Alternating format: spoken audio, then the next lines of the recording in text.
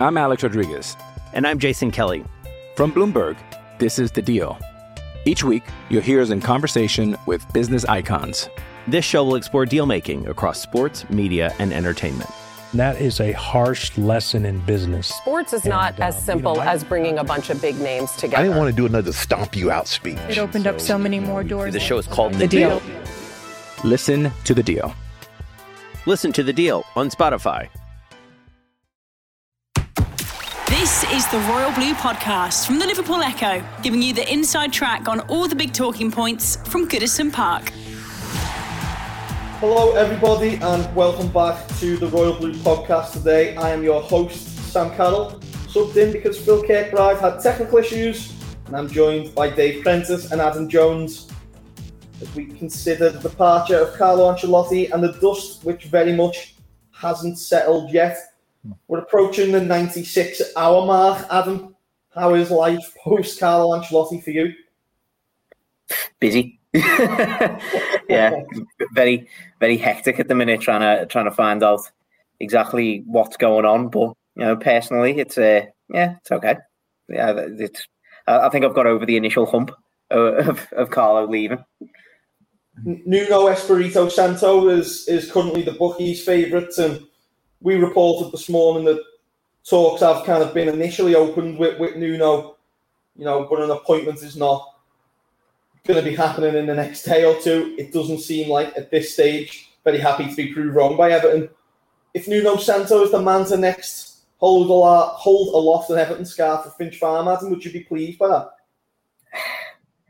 It's a really weird one, isn't it? Because it really depends what kind of Nuno that we're going to be getting. Because obviously at the start of his Wolves tenure, you can't discredit what he did at Wolves. Getting them up into the Premier League, and then did he lead them to consecutive seventh place finishes straight after promotion? I mean, it's an amazing achievement for a promoted side, and the kind of football that they were playing in, especially in that first season that they were in the Premier League, was really, really good. They did really well in the Europa League as well in that second season when they finished seventh. So, if we were getting that kind of Nuno, then I'd be fairly happy with it. But the last season does just kind of put me off a little bit. And I know that obviously Raul Jimenez got injured, and that did affect Wolves a lot throughout the second half of the season, particularly. But does that show them up to be a bit of a one-man team? If just one player being injured can affect them so badly.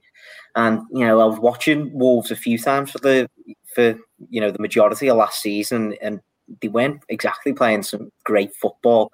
It was pretty defensive. I don't think they were really opening sides up all that much, especially if they didn't have an Adama Traore on the pitch or a Pedro Neto on the pitch. Players like that who've got a bit of attacking flair about them. If they weren't in the team, then Wolves did struggle a little bit. I think he switched, didn't he, to a back four on occasion, and that didn't really work out either. So, those question marks would still be in my head. I think, in general, obviously he's a great manager, and he does have the pedigree of being at the likes of Valencia as well. So he's got international pedigree behind him as well. So I wouldn't be as disappointed with Nuno as I would with some of the other names that are getting linked, certainly, but. I do, in my heart of hearts, I do still think there's something better out there for Everton. So, I'm quite happy with Everton taking their time over this at the minute. Nuno's the front runner at the minute. Doesn't mean that he's going to be the front runner in the next few days or the next weeks or so. So, let's just take stock, take our time, and see what comes out of this. The worry for me, Preno, is that Nuno feels. Would Everton have gone for Nuno Espirito Santo if he had still been Wolves manager? Is he someone that we would necessarily have headhunted, or is it just kind of a happy coincidence that he doesn't currently have a club? To me, Nuno feels very underwhelming. I'd agree with you. I think the fact that he's available and Everton have had talks with him and still haven't appointed him as manager yet indicates that they're just paying lip service to the fact that he's available. He's on a short list because he's available, and for that reason alone. But I think if Everton wanted him, if he was like the priority, the number one choice, I think we'd be hearing a press conference being staged already.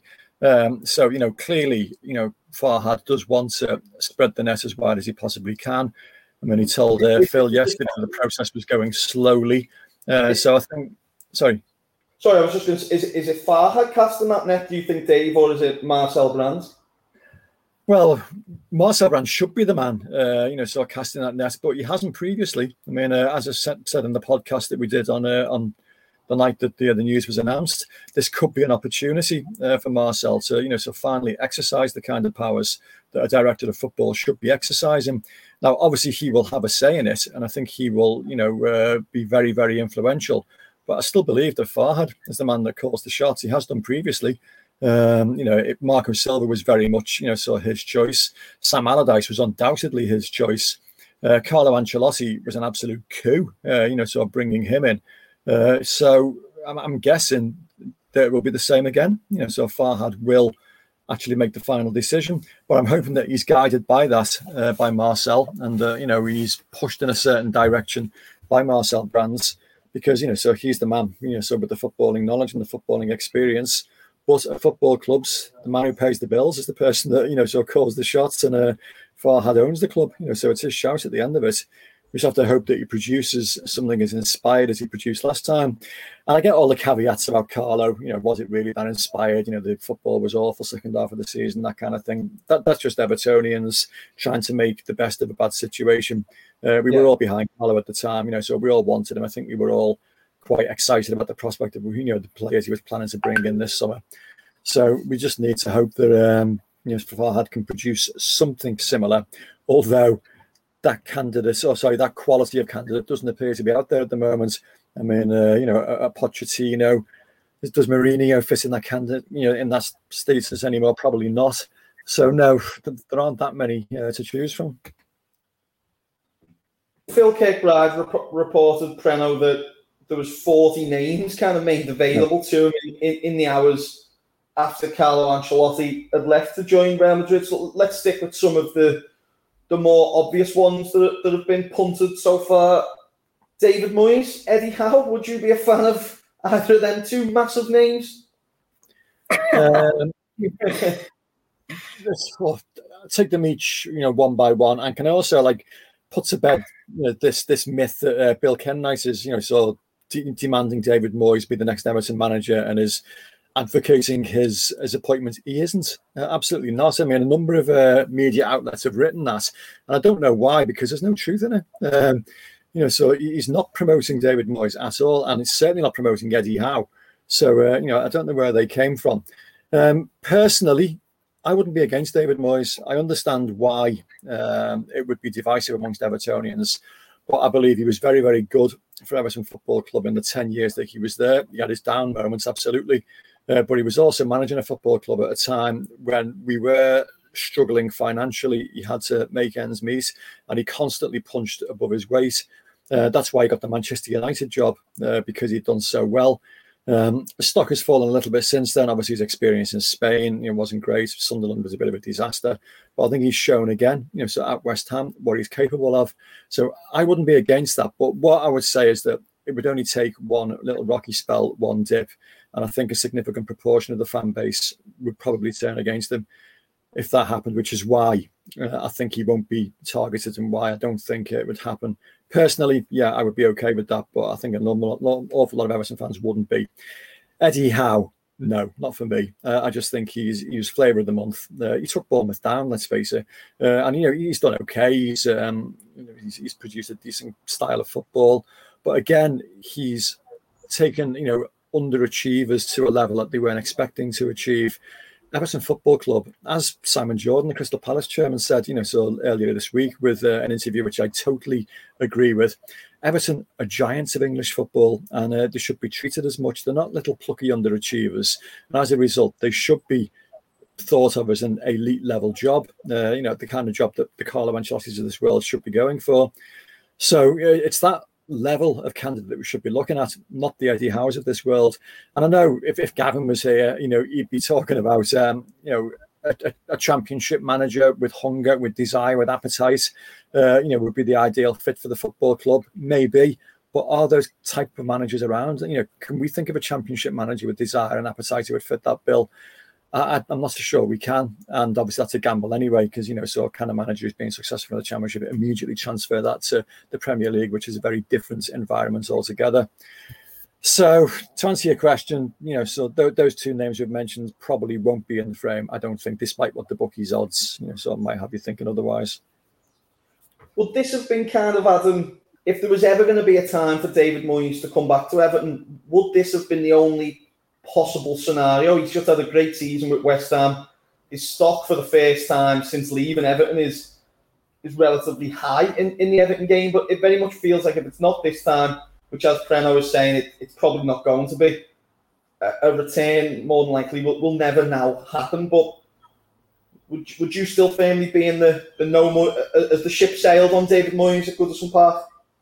100% for me. I just don't think. I don't think he's done enough to come back. To be honest, I mean, when you look at it in the context of things like Preno's just laid out there, he got probably dealt a bad hand at Manchester United. Things didn't go well out in Spain. He took Sunderland down, had an all right first spell at West Ham, and then he's back with West Ham now. But this has essentially been he's probably had one full season where he's done a decent job since leaving Everton, and that was 8 years ago now. One decent season in 8 years isn't good enough for me to want to manage it back, to be honest. Obviously you can look back at the history that Everton have got with David Moyes, and you can look back at it with rose-tinted glasses. But I think when David Moyes left Everton, I think it had very much come to the end of his time at the club. I think he took the side so far, but with obviously the cash constraints that the club had at the time, I think he'd kind of hit a glass ceiling for where he was going to be able to take Everton, to be honest. It was very, it was consistently, getting into Europe back then, but I don't think it was, going to break through and, win trophies or, progress into the Champions League or anything like that. So I think, at that time, I think Evertonians were saying, thank you for all that you've done, David, but, our time together has come to an end. And I don't think that, the views of Evertonians will have changed that much just because he's had, one decent season where he's, now taken West Ham into Europe. I mean, it's great. It's great for him that he's doing that. And don't get me wrong, he's doing a great job at West Ham. But I just don't think, off the back of one good season, Everton should be thinking to themselves, oh yeah, well let's regress back to a time with David Moyes at the helm. Obviously it would be a little bit different that he'd have a bit of money to spend this time around, but it's just not enough for me. I think Everton need to be looking elsewhere personally. The Royal Blue Podcast from the Liverpool Echo. I'm Alex Rodriguez. And I'm Jason Kelly. From Bloomberg, this is The Deal. Each week, you'll hear us in conversation with business icons. This show will explore deal-making across sports, media, and entertainment. That is a harsh lesson in business. Sports is not as simple as bringing a bunch of big names together. I didn't want to do another stomp you out speech. It opened up so many more doors. The show is called The Deal. Listen to The Deal. Listen to The Deal on Spotify. We're very much going to discuss some other more left field managerial names that have been linked with Everton in the past 4 days in the rest of this episode, but we do need to quickly take a detour because at 12 o'clock on Friday afternoon, Everton confirmed their retain list for the summer. Josh King was obviously the most interesting one. We signed him in January, managed a grand total of 0 starts and was unsurprisingly not offered a new deal by the managerless Blues. But Theo Walcott, Yannick Bolasie, Mohamed Besic, Matthew Pennington also being released from that kind of senior group. Preno, along with under-23s, Josh Fowler, Dennis Adeniran, Con Uzanides, Callum Connolly and Bobby Carroll, and a handful of under-18 players released as well. But looking at Josh King, Theo Walcott, Yannick Bolasie, Mo Besic, just on the surface level, Preno, that's a real injection back into the wage bill, isn't it? That these lads have been taking a real hefty wage now for, in Mo Besic's case, 7 years. On the sly, it's not massive news, but they were always expected to be released. But a little bit more good news in what has definitely been a bit of a grey week for Everton. Yeah, definitely. It's a significant chunk of wages, which is very, very important. And I know it's being expected that will already be calculated and budgeted for because their contracts were up. No great surprises there, but it is still, sort of decent news. Some of the names, a little bit more, sort of eye-opening than others, I suppose. And, so what's gone wrong for them? I mean, Yannick Bolasie, obviously injury is what, so interrupted and curtailed his Everton career. Mo Besic is the interesting one for me.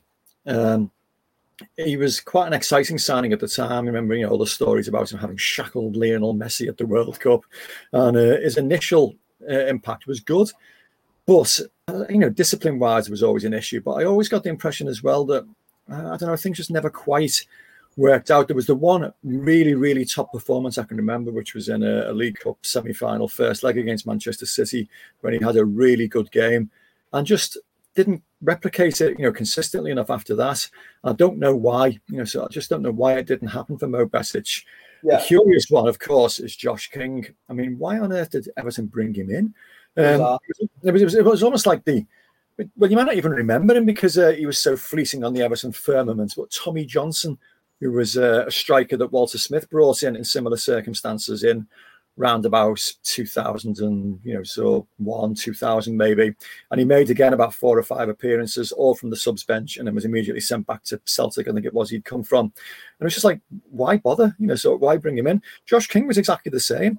So the brief bits we saw of him looked okay. Clearly he had issues defensive discipline wise, which we suspect is why Carlo wasn't starting him in matches. But I just didn't get the point at all of bringing him in if he was going to be used so fleetingly. So that was a strange one. That his career certainly wasn't helped at all. And he certainly didn't help us. I wasn't given the opportunity to help us. But all in all, it's quite heartening that so many big wages. I mean, there's a lot of 6-figure salaries, 6 figures a week salaries being released. So in that chunk. And then obviously there's the younger players as well that you've sort of spoken about that were brought in with reasonably high expectations. Josh Bowler certainly being one, Dennis Adeniran maybe another. It's not really happened for them, but that happens with players of that age. You got to take a gamble, got to take a chance. And then of course Matty, your mate, I'll let you talk about him because I think Evertonians will have sort of affectionate thoughts of the brief time that Matty Pennington had in the Everton first team, and so his career didn't go the way he wanted to at Goodison Park, but he will always have that goal down at the Kop end. So there's a few high spots so you can think back on, and he will have a very, very good career elsewhere because he has been very, very highly thought of so the clubs he's been at on loan so since he left Everton. I think that's the thing now, isn't it? I think at some point you've got to go on, and these lads will have good careers. And I think anyone who read Matty's leaving message that he posted on social media will understand kind of how respectful he is towards the club that ultimately have still given him a career in professional football. And it was really good for him to have that deal with Shrewsbury tied up. They really liked him in his loan spell at the end of last season, and it looks like he's got himself a good club and a good manager in Steve Cotterill, and I hope it's not the last we see of him in the Premier League. You look at people like Shane Duffy, and Ryan Ledson has just won Player of the Season at Preston, looks to be on the up. Hope Akpan came back into the Premier League with Blackburn once upon a time. So, leaving Everton isn't the be-all and end-all. I know that myself, went on to have a glittering career after Everton Academy, so... but no, I think. Sorry, Sam. Is this a glittering career you're talking about that you're enjoying at the moment? Glittering Sunday League career. I don't know. What are your thoughts, Adam, on Yannick Bolasie? Been released today. Will probably go without fanfare. I think over the last year or two, he's won a lot of friends on social media, done a lot of good work in the community, it seems, helped out fans, gave away shirts, things like that, really got stuck into the Everton way. Do you think in some alternate universe where he didn't get injured, there could have been a very different Yannick Bolasie career at Everton? Because he started off like a house on fire. I think him and Romelu Lukaku had their own language or something at one point, didn't he? But very much since that injury didn't happen for him. I think he could have been a very useful player. I think... he did show those sort of traits, didn't he, before he got injured? And, that goal that he scored against Burnley away, was it? And as you say, he had sort of a symbiotic relationship almost with Romelu Lukaku at some point. I seem to remember him setting off one of his hat-trick goals against Sunderland away as well. So, he could have made himself a really useful player because he had he had all the attributes, didn't he? He had the pace, he had the skill. You know, he had a striker who was able to score the chances that he was able to create. But you know, he did get that injury, and I think he'll probably admit that he was rushed back from that injury a little bit too early. Came back after, was it only a year on the sidelines, and then for the second half of that dreaded Allardyce time, Allardyce did try and use him a little bit. He scored that goal against City at home, but you could tell that he wasn't operating at full fitness. So it's just been loans from that point to try and get himself back up to full fitness. And I think it's a real shame in a way, because you're quite right. He has won a lot of supporters with his work on social media and his work in the community and stuff. And you can just tell that he's just a down to earth, hard working fella, isn't he? And those kind of players are always the kind that resonate with Evertonians that little bit more. He clearly does care about the club. He clearly does care about the fans. And all he wanted to do throughout his time here was to work hard and get himself on the pitch. He even cut short his time at Aston Villa on loan, because he thought, well, I might get back on the pitch for Everton. I really want to play for Everton.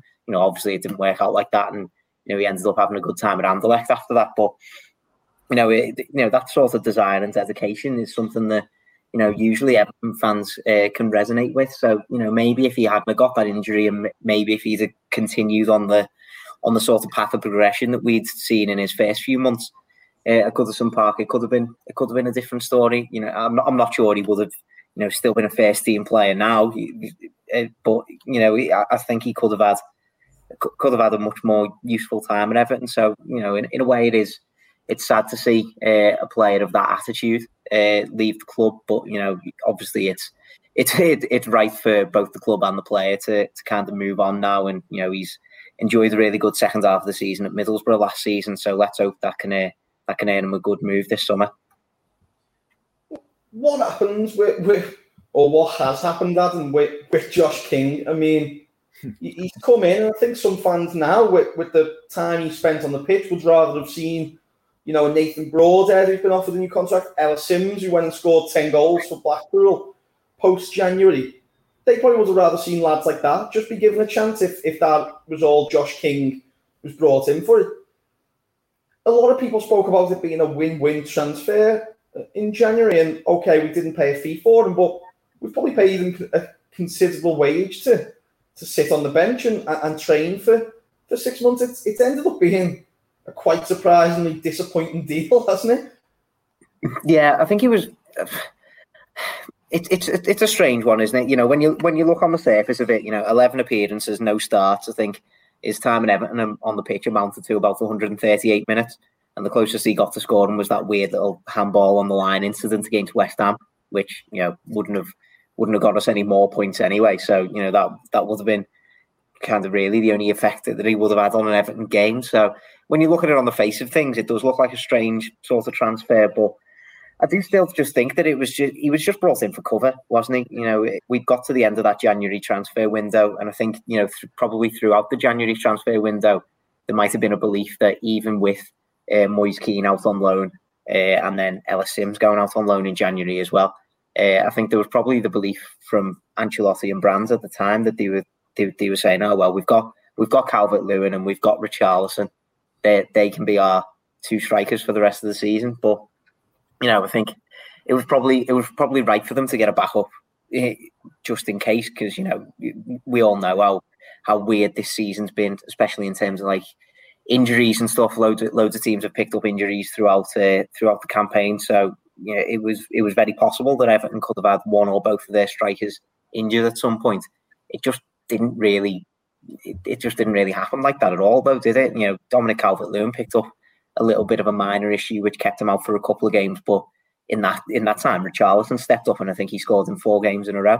So I think those kind of things just kind of worked against Josh King, and we did need somebody to come in on the right flank at some point, but I don't think would have really been comfortable on the right flank. I think he probably would have been more comfortable either through the middle or on the left. So circumstances just didn't work out where Everton were in such a dire injury situation that they needed Josh King, and in the cameos that he did produce when he was coming off the bench. You know, I know it's hard for him because, you know, he wasn't getting the minutes, but like he didn't look as if he was in his peak fitness. You know, he wasn't really that sharp either. So, you know, I suppose the only way that could have been solved would have been by giving him more minutes on the pitch, but Everton just couldn't really afford that for the rest of the campaign. So I can kind of understand the fact that he hadn't got any starts because, you know, he was brought in for cover, and at the end of the day, we didn't necessarily need the cover, and that was just the way it was. And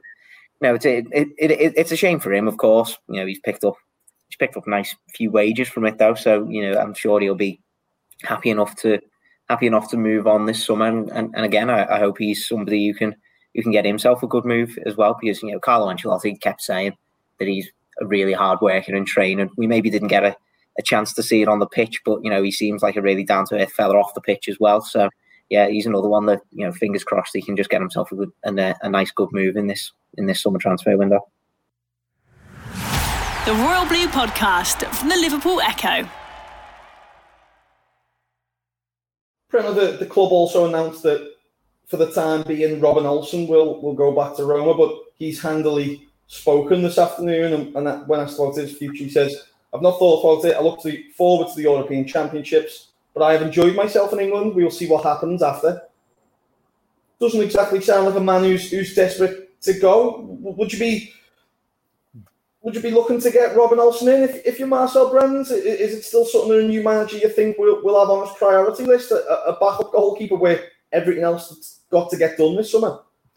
Well, I think he's been one of the success stories of last season. I know it sounds a bit odd to say that about a backup goalkeeper, but he's probably played more games than you would expect a backup goalkeeper to play, and not through injury either. You know, one of Carlo's strategies was to pull Jordan Pickford out of the firing line every now and then, give him a little break, and you know, allow Robin Olsen to perform.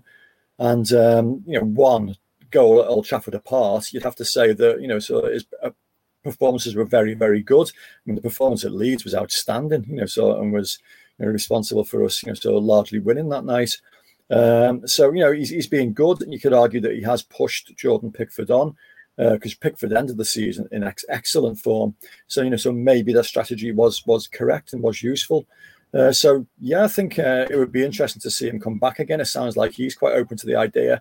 Obviously, the change of manager changes all that, though, doesn't it? Because whoever the new manager that comes in might have other ideas. You know, so he might decide that, you know, he's got a number two that he fancies more. He might decide he wants to make a change of goalkeeper entirely. We just don't know, do we? Because new managers have their own thoughts on things. So yeah, it's, you know, a little bit more turbulence, a little bit more upheaval in a summer that we don't need anymore. But having said that, you know, you can probably avoid all that by saying, look, you know, if it ain't broke, don't fix it. He was good last season when he was used, you know, so both goalkeepers seem to work well together. So why would you change that? So, you know, I'd be quite happy to see him come back. I think that would be a really good move. One of the most interesting ones this summer now, Preno, is going to be the future of Richarlison. A lot of people have been discussing this online. There's seemingly conflicting reports. There's some people saying, you know, he fancies a move. There's some people saying he's gutted that Carlo is gone. At this stage, Phil Kirkbride reported that Everton are not braced for offers, certainly from Real Madrid this summer. You know, the early reports were saying he was the one that Carlo Ancelotti would look to take with him from Everton. What do you make of Richard? At the moment, he's gone from being one of the most popular players in the squad to really kind of split an opinion with his performances. This season. Do you still see him being an Everton forward at the start of the season when the transfer window closes? I certainly hope so. I understand, you know, so why some supporters fall out of love with him, because I think a lot of that's down to his demeanour. You know, he does have that little, you know, sort of sulking, you know, sort of pouting nature about him sometimes. And there were a couple of occasions last season when he seemed to be going through the motions a little bit. But I think, again, last season was such an odd one and such a unique one, you know, to be played against the backdrop of empty stands and no crowds. And, you know, how does that affect players, you know, sort of mentally? It's got to be a strange season, you know, for a lot of people. And, you know, so maybe Richarlison found it difficult or more difficult to motivate himself, you know, so in that situation. I mean, the real stark contrast was the Sheffield United performance tail end of the season and the Wolves performance 3 or 4 days later. You know, when he was the match winner, you know, and he was chalk and cheese. To me, you don't look to move on or lose your best players. And he, despite, you know, so what people think about his performances last season, is one of our better players, 100%. He's got all the attributes you want in a striker. You know, he can finish, he's great in the air, he's got good pace, he's got good, you know, sort of technical ability. Mentally, he had 1 or 2 issues last season, but, you know, you can overcome them. And he's still young, he's still developing, he's still improving. So, you know, I think you don't want to lose players like that, you know, if you can help it. So I'm hoping that Everton's, you know, feedback is correct and that they're not bracing themselves for any offers. I mean, it was only this time last year that we were getting told that Barcelona, you know, were ready to make this huge bid for him. That didn't materialise, and I hope that nothing materialises again. I hope he's still an Everton player. Again, you know, depending on who the new manager is, you know, depends on what kind of mindset he's in then. But he's a good player, and we don't want to lose good players. So, no, I hope he is still around when we go back for pre-season training at Finch Farm. And what is it, only a month or so's time? A few days before it was confirmed Carlo was leaving, Everton had Richarlison posted a picture to his social media of him embracing the then manager. And, you know, he is only a young lad, but both managers now, Marco Silva and Carlo Ancelotti, he has seemingly had a really close and really emotional relationship, whereas any kind of young lad who comes to a new country might do. How hard do you think Carlo's exit will have hit him? I think it probably will have hit him quite hard, wouldn't it? Was it this time last year that Richarlison was saying that, you know, Carlo kind of convinced him to have 1 more year or something like that at Everton to try and show off his talent. So, you know, it's always been very clear from the start that Carlo Ancelotti thinks very highly of Richarlison, yeah, as he does of Dominic Calvert-Lewin as well. So I've got no doubt that, you know, Richarlison probably will have been hit hard by this, because, as you say, you know, he did seem to have a very sort of close relationship. I think is he one of the only remaining members of the Everton squad still following him on Instagram, which kind of shows the lingering affection that he still has for Carlo Ancelotti. But, you know, I've got to agree with Preno. You know, I don't think Everton should be willing to listen to offers for Richarlison. You know, he didn't have the best season last season, but I don't want to judge a player so young on just one season, and it's his first, you know, maybe iffy season for Everton. You know, he was playing most of the season up front alongside Dominic Calvert-Lewin, and, you know, I just don't think those two work together as a partnership, because I think both of them want to be that leading man. And, you know, it's no surprise to me that Richarlison's best form of the season came when Dominic Calvert-Lewin was injured, and Richarlison was the man who stepped into that striking role in his stead. You know, I think that was the time that he produced that goal against Liverpool as well, and that really showed off his true quality, didn't it? Goals like that, you know, goals like the goals that he scored against Spurs in the Cup as well. You know, some absolutely amazing finishes still that he produced this season. So he's still a player with absolutely bags of talent, bags of passion for the club as well. Which you know, as I said before when I was talking about, you know, Balassi, you know, it unfortunately in modern football it's kind of hard to come by those kind of players. You know, Richarlison is somebody who on and off the pitch quite clearly has a huge affection for Everton, the fans. He wants to play for those supporters. You know, you saw how happy he was scoring in front of the supporters on the last day of the last home game of the season. Against Wolves. You know, that kind of energy that the home fans gave him. You know, that was the best that we'd seen him play for weeks.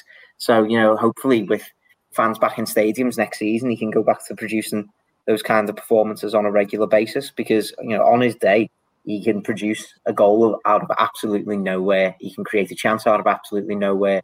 I think on his day, he's probably Everton's best player.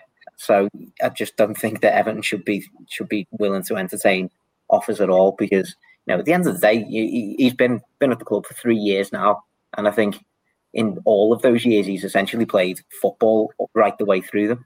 You know, he's been in international football, or he's been playing for us, you know, kind of constantly all the way through that. So it's understandable that he's going to have a bit of burnout. So I think that's maybe what's affected him a little bit this season. But let's hope that he can get back to his best next season, and hopefully that's still in the blue of Everton. is that now that, the dust is starting to settle a little bit, the main concern? Do you think that, these elite footballers that we have, Luca Dean, Richarlison, Dominic Calvert-Lewin starting to step into that bracket, James Rodriguez certainly in that bracket, younger up-and-coming players, maybe put Pickford in there, Ben Godfrey certainly after his performances. They've been promised this elite manager who, was going out and talking about the future and leading us to this new stadium.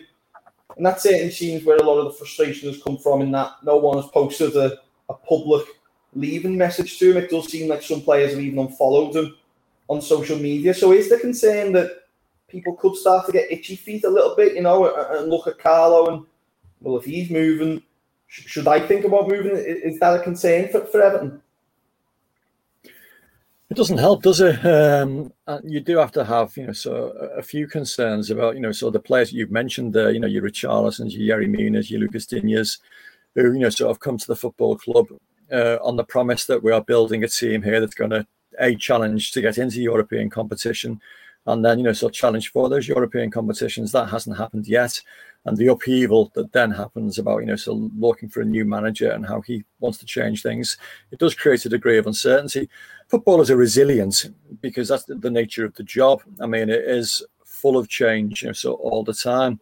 But Everton just seems to have had more than their fair share over recent years.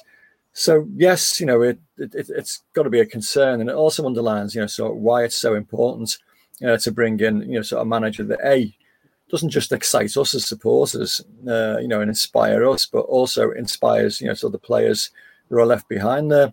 There's a lot of work still to be done at the squad. We accept that, so we know there are huge, gaps and, glaring deficiencies in the squad. But equally, there are some very, very good players there that we can ill afford to lose. And we need to hope that, the managerial appointment, when it does come, is one that will help to inspire them as well. We say it every single time it happens, but it's a huge, huge decision, this, for Everton Football Club. So it will make, a huge impact on, where we go in the not just the short term, but the medium term. It's trying to be as upbeat as possibly I can here, but it's a concern, of course it is, so not just for us, but for the players who are left behind. The Royal Blue Podcast from the Liverpool Echo. Just quickly before we assess a few names towards the end of this podcast, Adam, for anyone who doesn't follow the social medias, it doesn't seem at this stage like any Everton player has came out and sent Carlo a leaving message, which is kind of customary now in the modern game, to thank him for his time, whatever. And it does appear like players have unfollowed him, but I kind of like that. It seems like it maybe could have been orchestrated from some point higher in the team, a squad member, wherever it's come from. But it does generally seem like these players have been hurt a little bit by Carlo and are not willing to kind of, give him that little send-off. But I think that's what's needed now, isn't it, to draw a line under the Ancelotti era, however fleeting it was. Yeah, I quite like it as well. It's a little bit of like underhanded needle from the squad, isn't it? To just go and unfollow him. It's a bit sly, but it's obviously gone noticed by Evertonians, which I think is probably the right thing for them to do, because I think it's like what I was saying at the podcast that we did earlier in the week. I think the most disappointing thing for, I think, me, looking at it, and a few supporters as well, was that it was the way in which this move was done. Like, I don't think anybody in their right mind can, argue with Carlo Ancelotti wanting to go back to Real Madrid. Real Madrid is, a huge club, fantastic opportunity. You can understand his reasons for, wanting to go back and, challenge for the Champions League and La Liga and all stuff like that with Real Madrid. That's completely understandable, but it was just the speed that this happened, and in the underhanded manner that it seemed to happen over the course of like a bank holiday weekend, and then for even after it went through, Carlo Ancelotti to be saying the things that he did in that Real Madrid press conference, trying to say that last season was a success. The fact that he led Everton to 10th, and he called it a success just because we were fighting for Europe on the last day, even when technically, yeah, mathematically we were fighting for Europe on the last day, but we had to get a result at the champions, and we needed West Ham and Spurs both to lose. So it was a fight that we were fighting with one arm behind our back, essentially. So it was. It just all adds up to a really bizarre and a situation that doesn't sit well with a lot of supporters. So I think the fact that seems to be reflected on the playing squad as well, it kind of gives supporters a little bit of comfort, that they're not the only ones who've been played a little bit by this, or feel disappointed by this. The players are feeling the same as well, and I quite like the idea that there's some sort of anger and frustration about Carlo Ancelotti leaving, and that it with them not saying goodbye to him or anything like that, it kind of does seem to be directed at the manager himself rather than the club, which I think is the exact right way to go. And that's what makes me think, even if some players, are, thinking, oh, what's my future going to hold now? I think they'd be more willing to listen to a new manager coming into the club because of that. So, yeah, I'm with you. I quite like seeing stuff like that. Well, to finish the podcast today, we've got a game of manager bingo. These are all genuine names that have been linked from some corner of the globe. I'm going to come to you. There's 8 names. Just a quick yes or no, and maybe a sentence or two on why you would or would not like them to be the ex-Everton manager. They are very zany names that just came out of left field. And I will even got a theme tune for this part of the show. Oh, my God. Manager bingo. Look at that. That is the first. This is a live jingle. A live jingle from me. Right. Crown, I'm going to come to you first. This was sensationally claimed by Vinny O'Connor on Sky Sports News a couple of days ago that the return of Marco Silva had been discussed. Would you take him back? No. Vinny, have a word with yourself. Adam, a more hipster name for you, Erik ten Hag, former Ajax manager? Yes, I think he'd work well with Marcel Brands, and I think that would be a very Marcel Brands style appointment. So yes, I would have him. Preno, Antonio Conte, could we do it again? What we did to Ancelotti and lure a big name to Goodison Park? Oh, yes or no? Yes or no? Yes, in terms of stature, in terms of sort of credibility, sort of elite level manager, he's bonkers. But so maybe that's what sort of we'd need. It would come with a huge degree of risk attached to it. But clearly he's a sought after manager. So yeah, I'd be okay with that. 2 controversial ones coming up now. One each for obvious reasons. Adam, Rafael Benitez. No. Maybe a few years. No, maybe a few years ago I would have had him, but no. I think we've moved beyond wanting Rafa Benitez as our manager. Nah, purely for the Liverpool connection, or is it more football reasons now? Well, partly because of the Liverpool connection. Some of the things that he said when he was Liverpool manager towards Everton are hard to forget, aren't they? But even like the footballing side of things, was the job that he did at Newcastle all that great? Steve Bruce has been doing a very similar job, and I wouldn't have Steve Bruce. And now is he still managing in China as well? Don't really know how he's been doing in China. But he's been so under the radar for so long that I don't think he's the right fit, is he? So no, not for me. An early name mentioned, Steven Gerrard, after winning the title with Rangers. Knew that one was coming. Yeah, I wondered which way around it was going to go. Was I going to get Rafa? Was I going to get... In managerial terms, he fits the bill absolutely perfectly. Young, hungry, huge appetite, very, very highly thought of, great experience in the game, clearly an up-and-coming young manager. But is it going to happen? Not in a million years. Everton fans would not take him on board. He would not take Everton Football Club on board. I mean, the memories of, so some of the things that were chanted at him during derbies will still resonate. No, there's no way on God's earth that is ever going to happen. got one. The next one for Preno is actually one of Preno's best friends in football of it. So Adam, we'll come to you with the next one. Today, reports in Italy saying Farhad is in talks with Andrea Pirlo. That would be a sexy appointment. Well, yeah. Pirlo, yeah. Well, I'm not going to argue with that.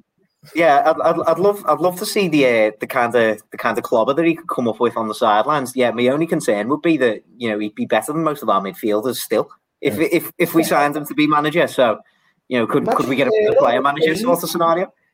Oh. Baines as an assistant, that would be a hot duo. That'd be unreal. That would be unreal. In terms of managerial, it's really hard, isn't it? Because I still want to judge on how I think they're going to work with Marcel Brands as a director of football. Could he work with a director of football? Yeah, let's just say yeah. I'd have him. Preno, I've heard you were good friends in his previous spell. Roberto Martinez. He's been tentatively linked. Another one will return. You and Roberto could really get the band back together down at Finch Farm, I think. He does have his admirers at Goodison Park. I know that for a fact, but I'm not one of them.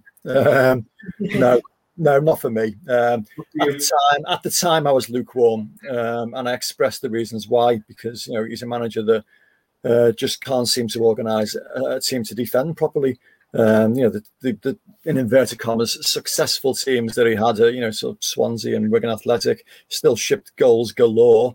His one very, very successful season at Goodison, when we finished with 72 points, you could argue that he inherited David Moyes' defence, which he then thought it was a good idea to inject Antolin Alcaraz into, and a couple of other individuals. So despite the very, very many positive things he did, including luring some top players to Goodison like Romelu Lukaku, who is still probably the best centre forward I've seen at Everton in the Premier League era, there are too many deficiencies.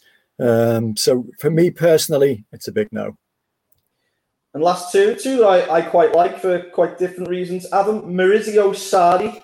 Apparently Lazio are in talks with him, but he's kind of holding out to see if Everton might approach him. That's the latest from Italy today. Would you love the chain smoking Sarri on the touchline? No. I think. No, I think. What? FA Cup winner with Chelsea, Serie A winner with Juventus. No love for him. Right, but Chelsea had ready-made squad, didn't they? I think it takes a long time usually for Sarri to introduce his Sarri ball in inverted commas as they call it. We certainly haven't got a squad at the minute that can produce that sort of system, and I just don't think that he is set up to be at a club for as long as it would need for us to build that sort of system. When was the last time he was at a club for 3, 4, 5 years? That's kind of what we need at the minute. Will he work well with the director of football? I'm not very sure either. So yeah, he just seems like, and to be fair, he seems like another to me who, if 18 months down the line he's doing quite well with us, if a better offer comes in, is he just gonna be off on his way down to back to Juventus or to Real Madrid or someone like that? So yeah, it's a firm no for me for Sarri. And last one that I loved from today, I just think seems like a nice guy. I don't think it's happened in a million years. Don't even think he's that good, but it would just be hilariously magical. Claudio Ranieri. Linked in Italy today. I mean, what would that be like Everton under Ranieri? Dilly ding, dilly dang. His track record. I don't know, so we immediately start laughing because, sort of the nature of the man, is slightly eccentric, foibles, so shall we say. But he's a top manager. He's a top manager who's achieved, so the absolute, so elite in this country. He's been targeted by big clubs, Chelsea, etc. Don't dismiss that one, so personally, but it's not going to happen, obviously. But, so I would be very open to that. And if not Strictly Come Dancing, it's a 10 from Pren. maybe not a 10, but maybe a 7.5 or an 8. And that concludes Everton Managers Bingo. What a time that was. I really enjoyed that, lads. Thank you. And thank you, everyone, for listening today. Hope you enjoyed that talk around managers. Anything else you want to know, please do join the Royal Blue Podcasts group on Facebook or follow us all on Twitter and ping us a message there. But we will be back at the start of next week where hopefully we have a little bit more clarity around the Everton manager situation, maybe a little bit more clarity around Nuno Espirito Santo, maybe a little bit more clarity around who Everton will be chasing in the transfer market this summer. But for now, enjoy your weekend. The sun is shining. Hopefully it's shining down on Goodison Park, both literally and metaphorically again soon. Thank you very much for listening. See you next time. You've been listening to the Royal Blue Podcast from the Liverpool Echo.